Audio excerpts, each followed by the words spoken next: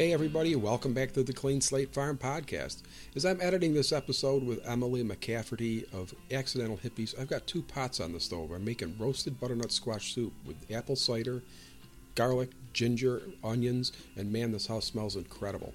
But anyway, back to Emily. Emily and her husband Mark built a cordwood home. It's a timber frame cordwood home, and she's going to tell us all about how they did that.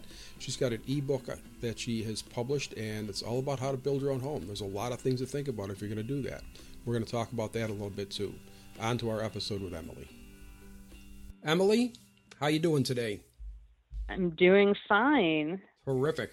Hey, why don't you tell us a little bit about Accidental Hippies and about the homestead? Okay. Well, I called it Accidental Hippies when I started the blog about 4 years ago because my mom would always joke with me, like, I wasn't raised in a homesteader kind of environment. We lived a very typical middle class, get your stuff from Walmart kind of life. And over time, I just kind of started doing these quote unquote hippie things that my mom just found funny. Like, she called me one time and she asked me, "Hey, what are you doing?" And I said, "Oh, I'm making butter." And I was doing it in my Cuisinart. I wasn't sitting out back turning it with like a churn or anything. But she's just like, "Of course you are." Because I had started kind of making my own cleaners, and we got a real push mower instead of like a gas mower. And we were just, line drying our clothes, just doing progressively hippier things, not necessarily because we were on a crusade to save the earth or something. We just like, oh, hey, we want to save some money. This also happens to be really good for the environment. This is all a great idea. It just made sense to us. So she started calling us a bunch of accidental hippies. And then when she actually suggested to me, "Why don't you start a blog about all that hippie stuff you do?" I said, "Oh, okay." We hadn't bought our land or anything at that point, but we knew it was coming down the pike. So I'm like, "What should I call it?" And she's like, "Well, you're a bunch of accidental hippies. Why don't you call it that?" That's so funny. I did. And so at first I started off because, like I said, we hadn't bought our land yet. We hadn't built our house. Nobody really knew that that's what we were going to do yet. So I was writing about like cloth diapering and how we built our clothesline and using our reel mower and stuff like that. And eventually that all segued into our cordwood building and everything that went with that, because I knew ultimately I wanted to create a resource that showed people exactly what it looked like step by step to build a house like this, because I had done so much Googling and spent so much time on YouTube and looking things up, and I just couldn't find a whole lot of people who had documented their builds, and I really wanted to see what that looked like. So I knew other people probably wanted to see it too, so I created a resource to do just that, and that's kind of how Accidental Hippies came about. That's neat. Now, my wife and I, many years ago, were going to start building, and we were going to do the timber frame. We had planned on going to, I think it's called the Shelter Institute up in Maine. Yeah. And we were going to go to Shelter Institute, learn how to do the timber frame, and then build a house. And cordwood was kind of in the back of my mind as well for part of it. And we never got around to it. Life got in the way. We had a business, and we didn't do it. So we lived vicariously through you. And I'd like to talk a little bit about the post and beam. And first of all, I think being hippie is not a bad thing. I was a hippie once. But that's life. So I'd like to talk a little bit about the cordwood home. It's a post and beam, and then you fill in with cordwood. Now, is the entire structure cord? Most of it, there is a little room on the front of the house, which whenever people go see the website and see pictures of it, there's like a mud room on the front that originally we'd kind of thought like maybe we would do it mostly windows and make it kind of like a greenhouse. It's on the southern face. We ended up not doing that, but it's just regular stud framing. Yeah. But everything else is with the cordwood as infill. Now, let's talk a little bit about cordwood, because you're using timber frame and then you filled in with cordwood. So how thick are the logs? Our logs are all 16 inches thick. So for people who don't necessarily know what cordwood is, it's different from typical log building in that with most log homes, the logs are laid with their like the side grain out, and so you run them lengthwise. The problem with this, one, it's not very efficient. Two, you have to have really uniform logs to be able to build this way. Right. Yeah. And three, something I discovered later, there are insurance companies that will just flat out not insure a log home, even newer ones. So, cordwood, on the other hand, we didn't have any problems at all getting it insured because it's technically a masonry. Right. So cordwood masonry, you take short lengths of logs that are all the same. In our case, we chose 16 inches because it's a pretty manageable size. A lot of times your dimensional lumber, like if you get like a 2x8 or something like that, you get two of them and you can make a window box that fits in that space. Yeah. But, people up in more northern climates, there are a lot that are 24 inches. There are some where maybe it's not a conditioned space, like might be a garage or a shed or something, where they might do 8 or 10 inch logs. So it's really adaptable. Mm-hmm.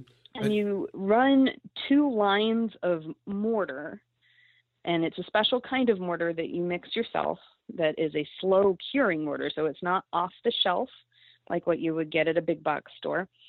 And then you place your logs on there on your 2 lines of mortar, put some insulation in the middle, and then just keep building it up gradually like that. And then you end up with a very thick insulated wall that has a lot of thermal mass in it. So it's really temperature stable, and it's very, very strong, very strong.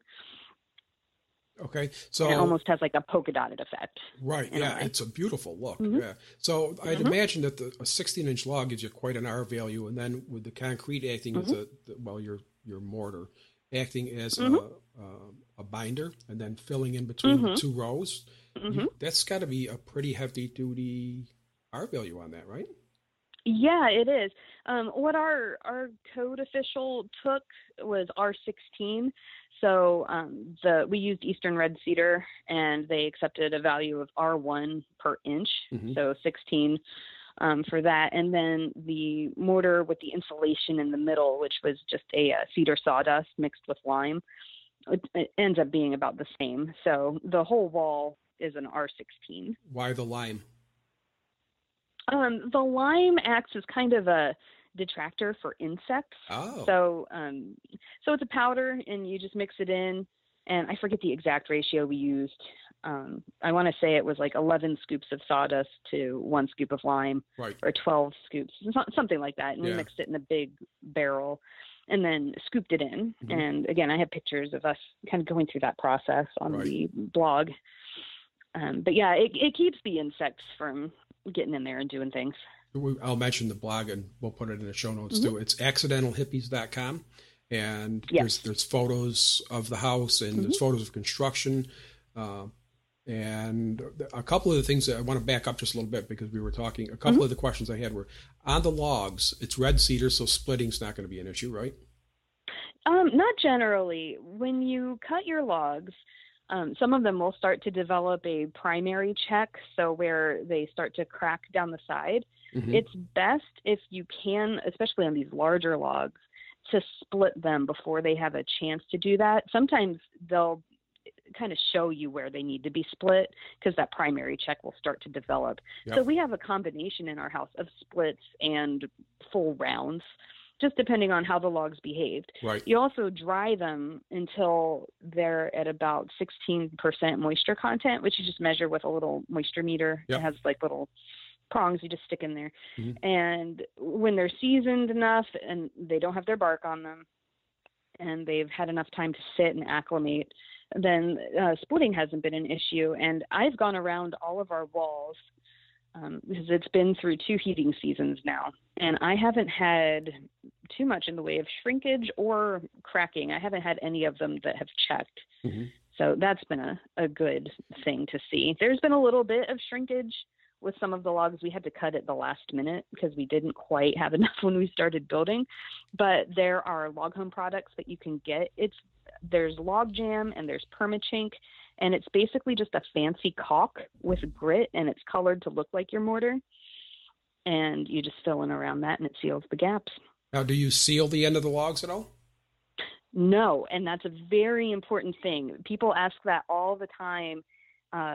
in forums and in Facebook groups when people are asking about cordwood building, like, you have to seal it because they think it'll rot, and it's not going to. The Well, it's cedar thing to is begin with. not seal it. Right. Yeah, the bugs really don't like it. Right. I never hardly see anything crawling on there. Sometimes, like things will kind of scuttle along it, but generally they avoid it. The mason bees just kind of fly around it looking for a spot, and they never land. That's good.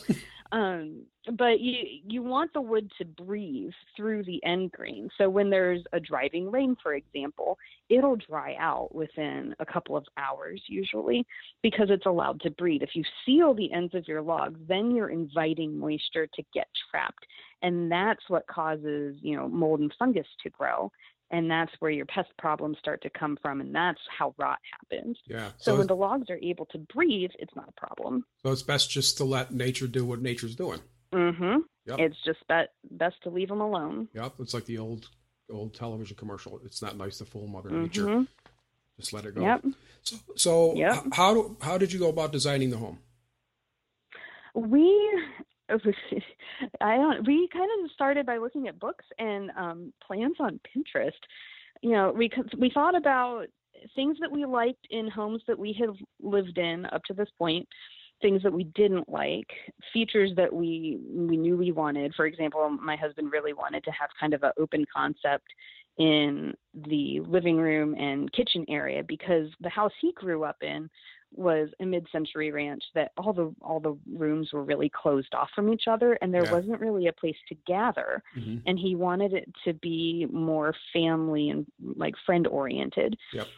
And that you could gather together. So he wanted it to be open. We knew that we wanted to incorporate some passive solar design to make it more efficient naturally. So we looked for plans that kind of fit what we were looking for. And once we found something that we liked, we contacted a cordwood draftsman who is actually, he lives in a cordwood home himself, and I have information about that in my book that we'll talk about later.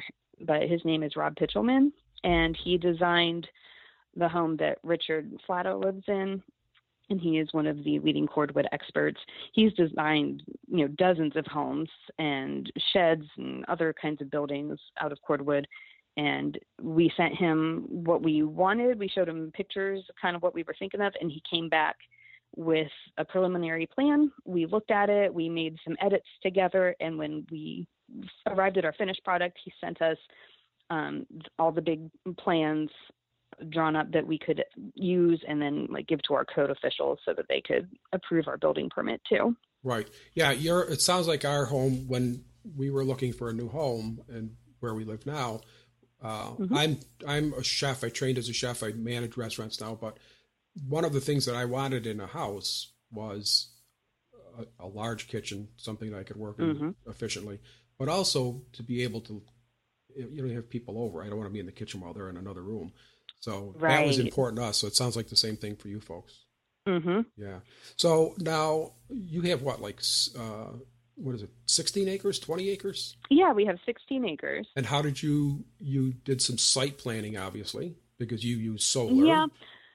Yeah, so we knew that there was a possibility of us going solar when we were looking for properties, but we mostly were looking at properties with the intention of using the passive solar concept, so having an open southern face and the southern sky to maximize solar gain from the south end of the house. And it just happened that the property that we fell in love with met those criteria, but was also really far away from any grid connections. So it was you had the cost basically to go solar. Yeah. So you were almost, well, you weren't almost, you were forced. You had to go off grid. Yeah. I mean, if we wanted to spend, $25,000 to $30,000 to connect to the grid and then have a bill for the rest of our lives, we could have done that. No thanks. But we didn't want to spend that kind of money. Sure. And, it cost us a third of that to get enough solar power to meet our needs. Right. Yeah. Our house, we had someone come over last year. We might still do it. Our house is on a hill facing perfectly south, and we had a solar panel folks come by. And he crawled up on the roof, and he had like a sextant or something for sun angle. And he was up there. I thought the guy was going to just like have a heart attack because he kept saying, "Oh my God, this is perfect. This is perfect." He's an engineer, so it was kind of funny. We might still do that.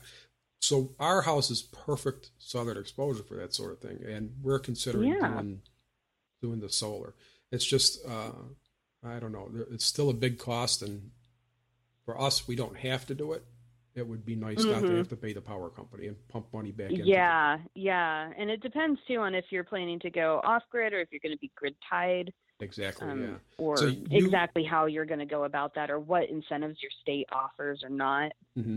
So I had imagined then that you have some kind of battery system?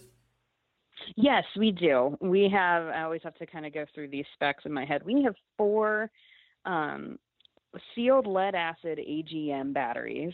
So we don't have to top them off with water. We don't have to do any of that stuff. They're perfectly sealed. They're in a box that's vented to the outside. And it's a 24 volt system at 500 amp hours.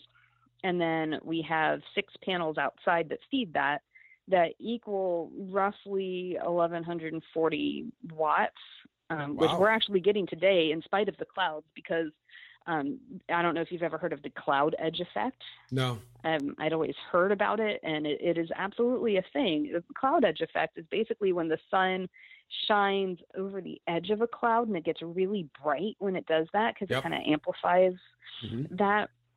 And the panels see that, and they'll shoot over their rated capacity just a little bit.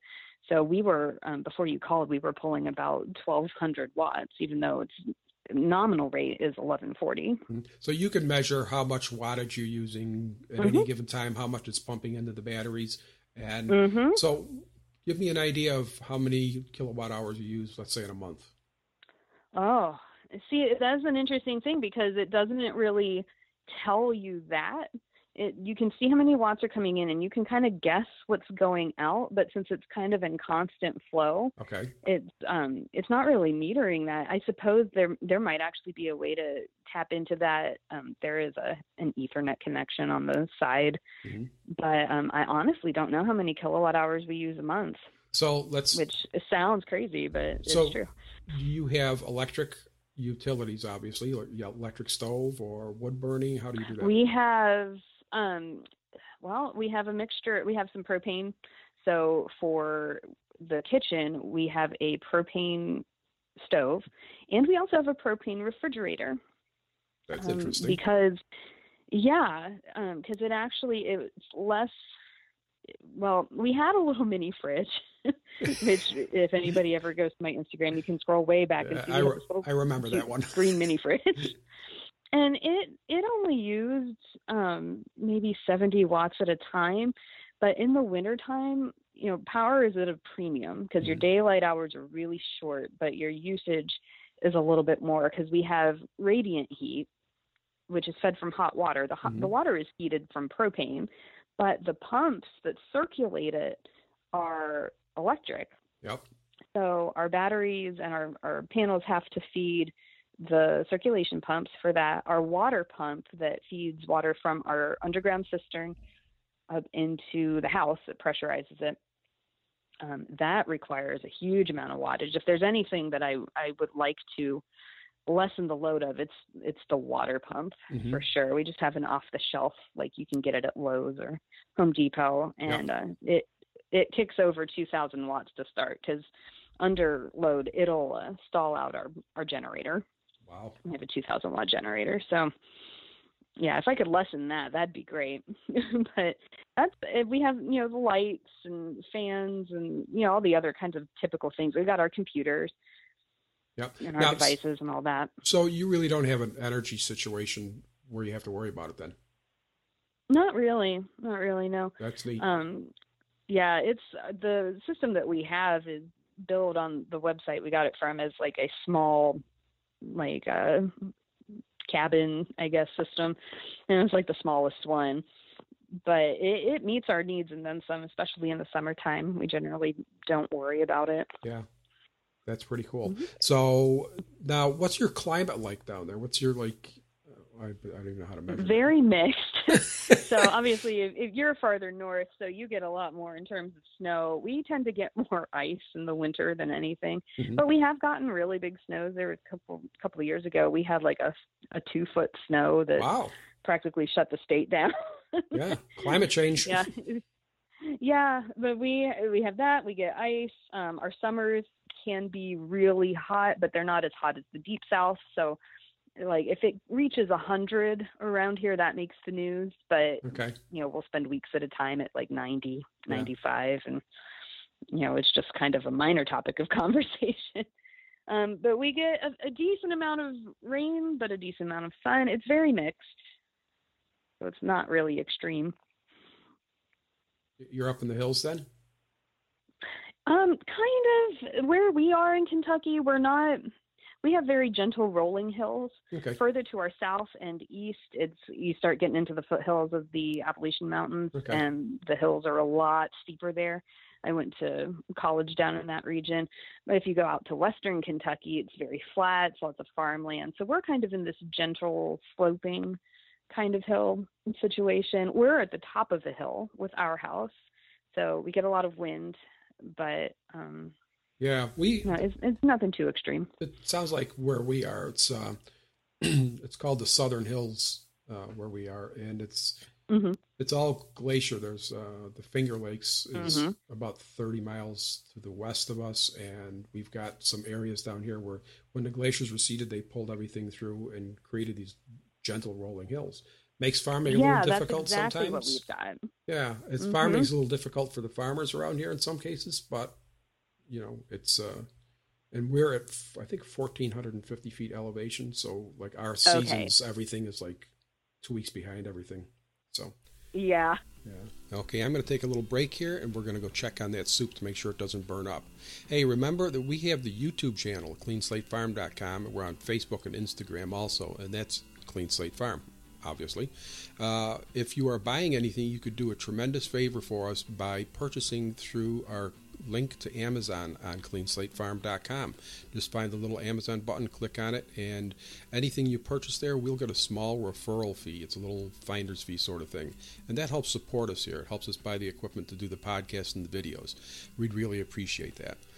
Enough of the commercial. Let's get back to our talk with Emily.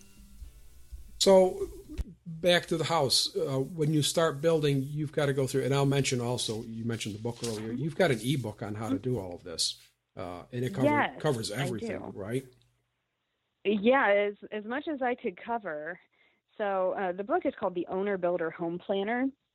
And I created it because I started talking to people in my audience about, like, well, what are some of your concerns as you're building? And a lot of people, it wasn't necessarily like how to frame a wall or, how to do this or that, like actual building tests. Those you can figure out. What's really hard to figure out sometimes is not knowing where to start. So, like, if you need to get permits, or if you live in a place where, things are a little bit looser, or if you need to get financing, or if you're going to pay cash, or, how to get plans, this and that. I wanted to give people a resource that let them do that. And I knew what struggles we had when we started building our house, or in the planning phase. We were in the planning phase for a couple of years before we even actually broke ground on the house itself. So the book really covers all of those things that you might not necessarily think about until it's way too late. Right. Because you have to figure out, you're building a home. So there's things like, what kind of materials you'll need, what your material costs are going to be. Now, you mentioned something earlier about insurance. So let's talk the financing and insurance side of this a little bit. I know you mentioned let's talk insurance first. A log home is sometimes difficult, if not impossible, to insure, but cordwood is considered. Right. It's cool for cordwood. It's considered a masonry style, and cordwood has a very high fire rating. A lot of people are under the impression when they see cordwood for the first time, a lot of times they'll comment, "Oh, that's going to burn down so fast." And I'm thinking to myself, have you ever tried to light an entire log on fire before? From the end? Unless one that's surrounded by cement or concrete or mortar or, what have you. It's like, you can't just light it on fire. a stud framed house is going to burn far quicker. Oh, yeah. Because if you think about it, it's the difference between burning an entire log and burning a twig. Right. So there was a university up in Canada, I forget which one right now, that tested the fire rating of a cordwood wall. And after several hours, it would only char, like several hours of a constant flame being applied to it. Wow. It wouldn't burn. Yeah. So insurance companies loved it. And we pay in a year about half of what we used to pay for the mid-century ranch that we had prior to this. And that's because of the style of building. The style of building, the fact that it's a new construction versus an older one. So Yep. we're completely to the current residential code. Mm-hmm. And they're very happy with that. Yeah. So on to financing a little bit. Around here, Mm-hmm. if someone was going to build a home, at least in New York State, and I'm sure it's like this in other parts of the country, if you go to a bank and say, we're going to build, they're going to look at you and laugh because they don't want to build. They don't want to, they really don't want to finance new construction if you're going to do it yourself. Right. So there it's has very to risky for them to lend to somebody who isn't licensed. Yeah. So there has to be quite a bit of planning before you can do that from your end. Yes, definitely. So if somebody was going to try to finance their entire build, a lot of times, like, you want to shop around your lenders. Don't just go to the big ones. The big ones often will ignore you completely. Looking for smaller local lenders is a good thing, especially if you're looking to do something like cordwood. You're probably also looking to do it in a rural location. You're probably not looking to do it on like a cul-de-sac neighborhood. Right. Usually. So in those cases, if you need the land too, you might look at rural lenders. We used a farm credit kind of place, and that's where we bought our land originally. Mm-hmm. And we paid cash for our build about halfway through it. And then we got to a point where we realized if we were going to finish it and we were living with my mom, if we were going to get out of her basement and be our own family in our own house again, it was going to take us years unless we could finance the rest of it. So we went to the lender that did our land loan and said, we know that you also finance for rural homes. What can you do for us? And they worked with us and looked at our plans. They looked at what we still needed, and we had to pull up every receipt. We were so glad that we kept track of it. Every receipt for everything that we'd built or bought for the build up to that point. And, they kind of crunched the numbers and saw what they could do for us, and they were able to lend the remainder for the build. So we kind of did a mix of half and half. Yep. We financed it all ourselves, and we got a loan for the remainder. Mm-hmm. So we have experience on both ends. Yeah. Our neighbor works for a company called Farm Credit, and they fund farmers for new barns, new equipment, and things like that. And I'm not sure if they do houses or not, but it's only for farmers. It's pretty exclusive stuff. So you did your budgets and before everything, and it's I have to say that you kept phenomenal records because on your website you total up how much you paid for this, how much you paid for that, credits for this. So that's very good, and that's going to be very helpful for anybody considering building yourselves. I think what Emily's done is what you've done is the way to go, because you have to track all that stuff. You don't want to lose track of it. You do. And as we learned when they were asking us for our records on that, if we hadn't kept track of that in a spreadsheet as we went, we would have been up a creek. It would have been a nightmare to try to get financing for the remainder of that, because we would have had to go back through. But we kept everything in a binder, which is something I go through in the ebook. I advise people to print it out and to keep some kind of envelope or folder or something within the binder, so that when they get a receipt, for that one-off trip to Lowe's to get, some more finished nails, write it down. And then you have an accurate record of everything that you've spent. Sure. And what things might be tax deductible too, because some states are better than others about that. There are federal credits about other things, but like we were able to write off a portion of our solar, of our insulation, and some of our windows, those kinds of things, because they were energy efficient as well. Never thought about that. I mean, you just never know. Yeah, no, that's a good point. Excellent point. Mm-hmm. So that logbook really is very important. And you Mm-hmm. probably, I know, I used to work for a contractor when I was about 18 years old. And he would always tell us, just caulk that. It'll be okay. Nobody will notice that. He was kind of shady character. And there are a lot of fly-by-nights out there. So I'd imagine you want to keep a good communications log of any subcontractors you use. Uh-huh. Because you never really know.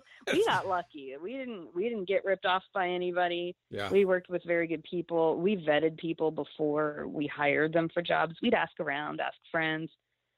Our excavator friend, he was probably like the best contact we made. He did the basement for one of my husband's uncles. And so he recommended him to us, and he has probably saved us tens of thousands of dollars in the course of this build just because he knows stuff.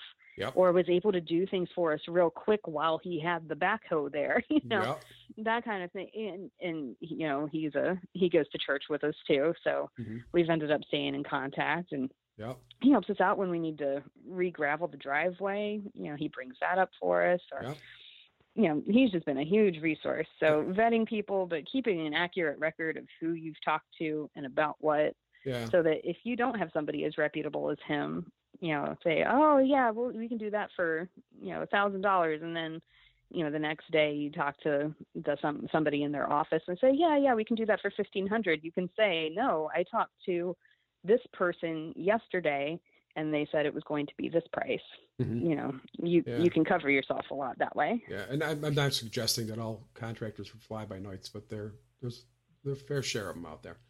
So you have to be careful on that. And vetting's a good idea. We just had, as much as I like to DIY around here as I can, I try to do everything I possibly can by myself, but we just had some work done on a window.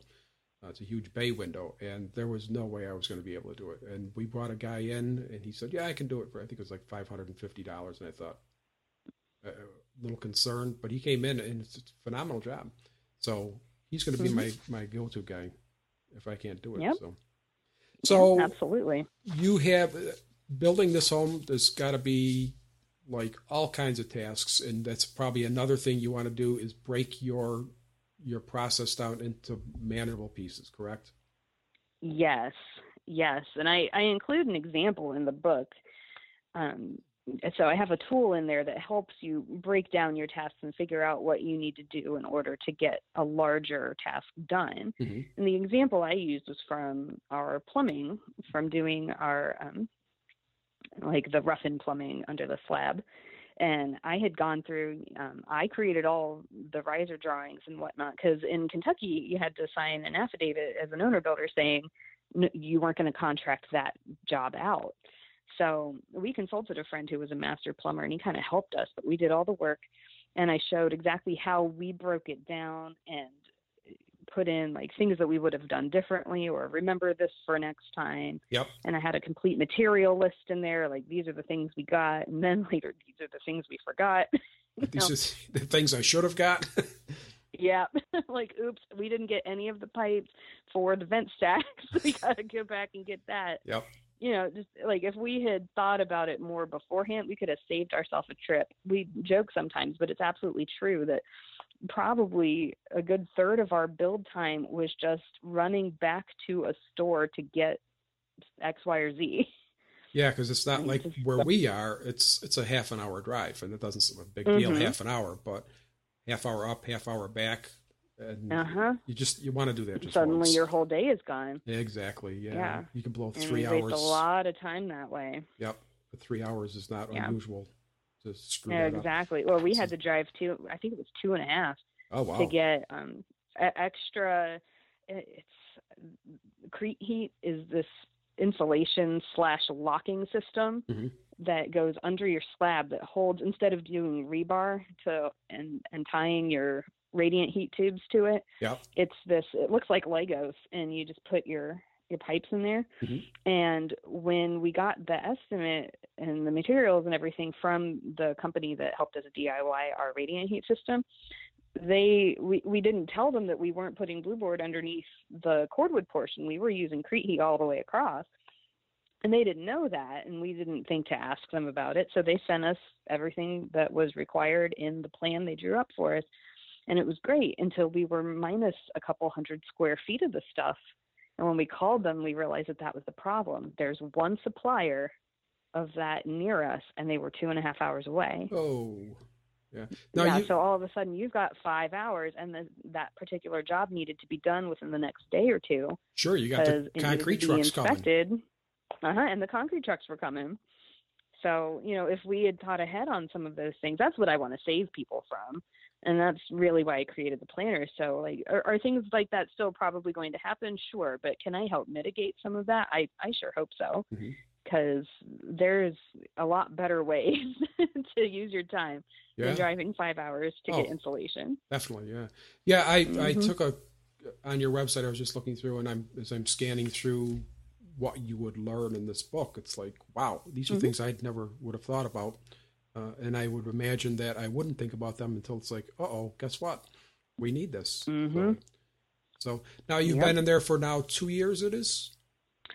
We've been in the home itself, living in it, after the inspector gave us our permit that said we were okay to go. We're coming up on 1 year of living here. It's been 2.5 years since we actually broke ground on the foundation for it, and 3 years since we bought it and started cutting down the trees for the cordwood. And you're pleased with the performance of the home and everything about it? Very. We've been very surprised, and in a lot of cases we had, speaking of our weather, we had a long stretch about 2 weeks ago where it was still in the 90s and like upper 80s, low 90s. And it was like, why is it still this warm? And then we had a cold snap and it dropped down to like highs of 50s, lows in the 30s. And it's been there ever since. And it took about a week for our home to actually get to the point where we're like, oh, maybe it's chilly now. The nice thing about cordwood is there's a lot of thermal mass. Yeah. And it plays well with the passive solar. So the temperature stays really regulated. Yeah. Day and night. Now, I noticed also you have not only cordwood, but you also have put glass bottles in, and that is just stunning. Yes. That's got to be beautiful. How does that work? Oh, yeah. Do you get heat loss through that, or is it the bottles are corked off? Because they're filled with air, they behave very similarly to the log. So their R value is about the same. And they're so, like, even if the entire wall were the glass bottles, I think it would still be pretty efficient. Because you still have all that they thermal. don't take up a huge percentage of the wall itself, so we don't really experience any loss through there. Yeah, and you still have all that thermal mass going on there. Yeah, exactly. Pretty neat. So I know you've got to get going, and I've got to wrap up as well. But let's just do a quick recap. What kind of tips would you have for someone who's considering doing this, other than buying the book, which I think would be a great idea? Yeah, definitely. Yes, the book would be a really great resource. It's the kind of thing I wish that I would have had early on in the process. And the biggest piece of advice I have is just do research. Do as much research as you can and get some hands-on practice, especially if you're planning to build with cordwood. It doesn't really matter what style of building you want to do. I think practice is an important thing. Right. So, like a couple of days ago, we actually volunteered with Habitat for Humanity, which was a and cool got thing to put do. some of our skills to work. But we learned some neat little tricks here and there for things that will come in really handy when we do another build. Because we're still going to do a studio and some other little odds and ends around, and maybe even do some clinics at some point. So, but research and practice. Yeah. So research and practice. Basically, I'm going to take a guess here that your book would be a good idea, and just so everybody out in Radio Land there understands, I'm not receiving any benefit from this. It's not like I'm getting a cut of this. But basically, this book would be a good idea, even if you're not doing cordwood. Right. Yeah. This is not a cordwood specific book. A lot of my readers are doing cordwood, but I have some who are building more traditionally. I have some who are building tiny houses. I have at least one person who is actively working on an earth ship, which is really cool. A what? Yeah. What's an earth ship? So basically they're like taking used tires and filling them with dirt, Right, and yeah. Okay. creating walls out of that, and it's like recessed into a hill, and they're taking advantage of the sun, and it's a lot of reclaimed materials. Mm-hmm. As self-sustaining as possible. It's very cool stuff. Yeah, So, now I remember. If any of you out there haven't heard of an Earth ship, go look that up. Yeah, it's pretty awesome. There was I think it's on YouTube. There was a woman in Arizona who built an Earth ship. She used reclaimed tires and then put domes, geodesic domes on top. Yeah, and it's pretty cool. It kind of unconventional, but I mean, so her energy use is like zip. So. Yeah, it's pretty cool. How you can make different dwellings like that, and a lot of non-traditional things out there. But this is designed to help anybody, no matter what kind of house they're doing. It's designed for the owner builder to make the best possible choices and to save time and sanity and a whole lot of money. That's great. That's my goal. That's cool. Well, it's just looking through your webpage, it looks like you may have hit that goal right on the head. So I hope so. That's pretty neat. Well, Emily, thank you very much for joining us today. I think this is very informative, and anybody interested in building their own home. Yeah, well, thank you. It's been a pleasure. Yeah, this is pretty cool. So, again, this has been Emily McCafferty, correct? Yes. Okay, and accidentalhippies.com is the website. Instagram and Facebook, same thing? Yep, yeah, and Facebook and Instagram, I'm Accidental Hippies in both places. And I am on Pinterest also at Axi Hippies, ACCIHIPPIES. Cool, good. All right. Well, Emily, thank you very much for your time today. I really appreciate it. And if anybody's interested, you know where to go. All you need to know to build your own home. So, well, thank you. Thank you for joining us again today. Hey, thanks for listening to the Clean Slate Farm podcast. We really appreciate that. That was a great talk with Emily. A lot of knowledge there. So if you're interested in building your own home, I'd go check out accidentalhippies.com and see what Emily's book is all about, because it's filled with knowledge, I'm sure. Coming up on the podcast, we're going to have, again, I keep saying this, but it's going to happen. Jesse and I have been talking about it. Jesse Harriet from Copper Horse Roasters, is coffee roaster, all things coffee. And hopefully we can still get an interview in with Salsa Q's and talk about how do you start a small business. What do you have to think about that? Anyway, thanks for listening again, and we'll catch you next time. Bye-bye.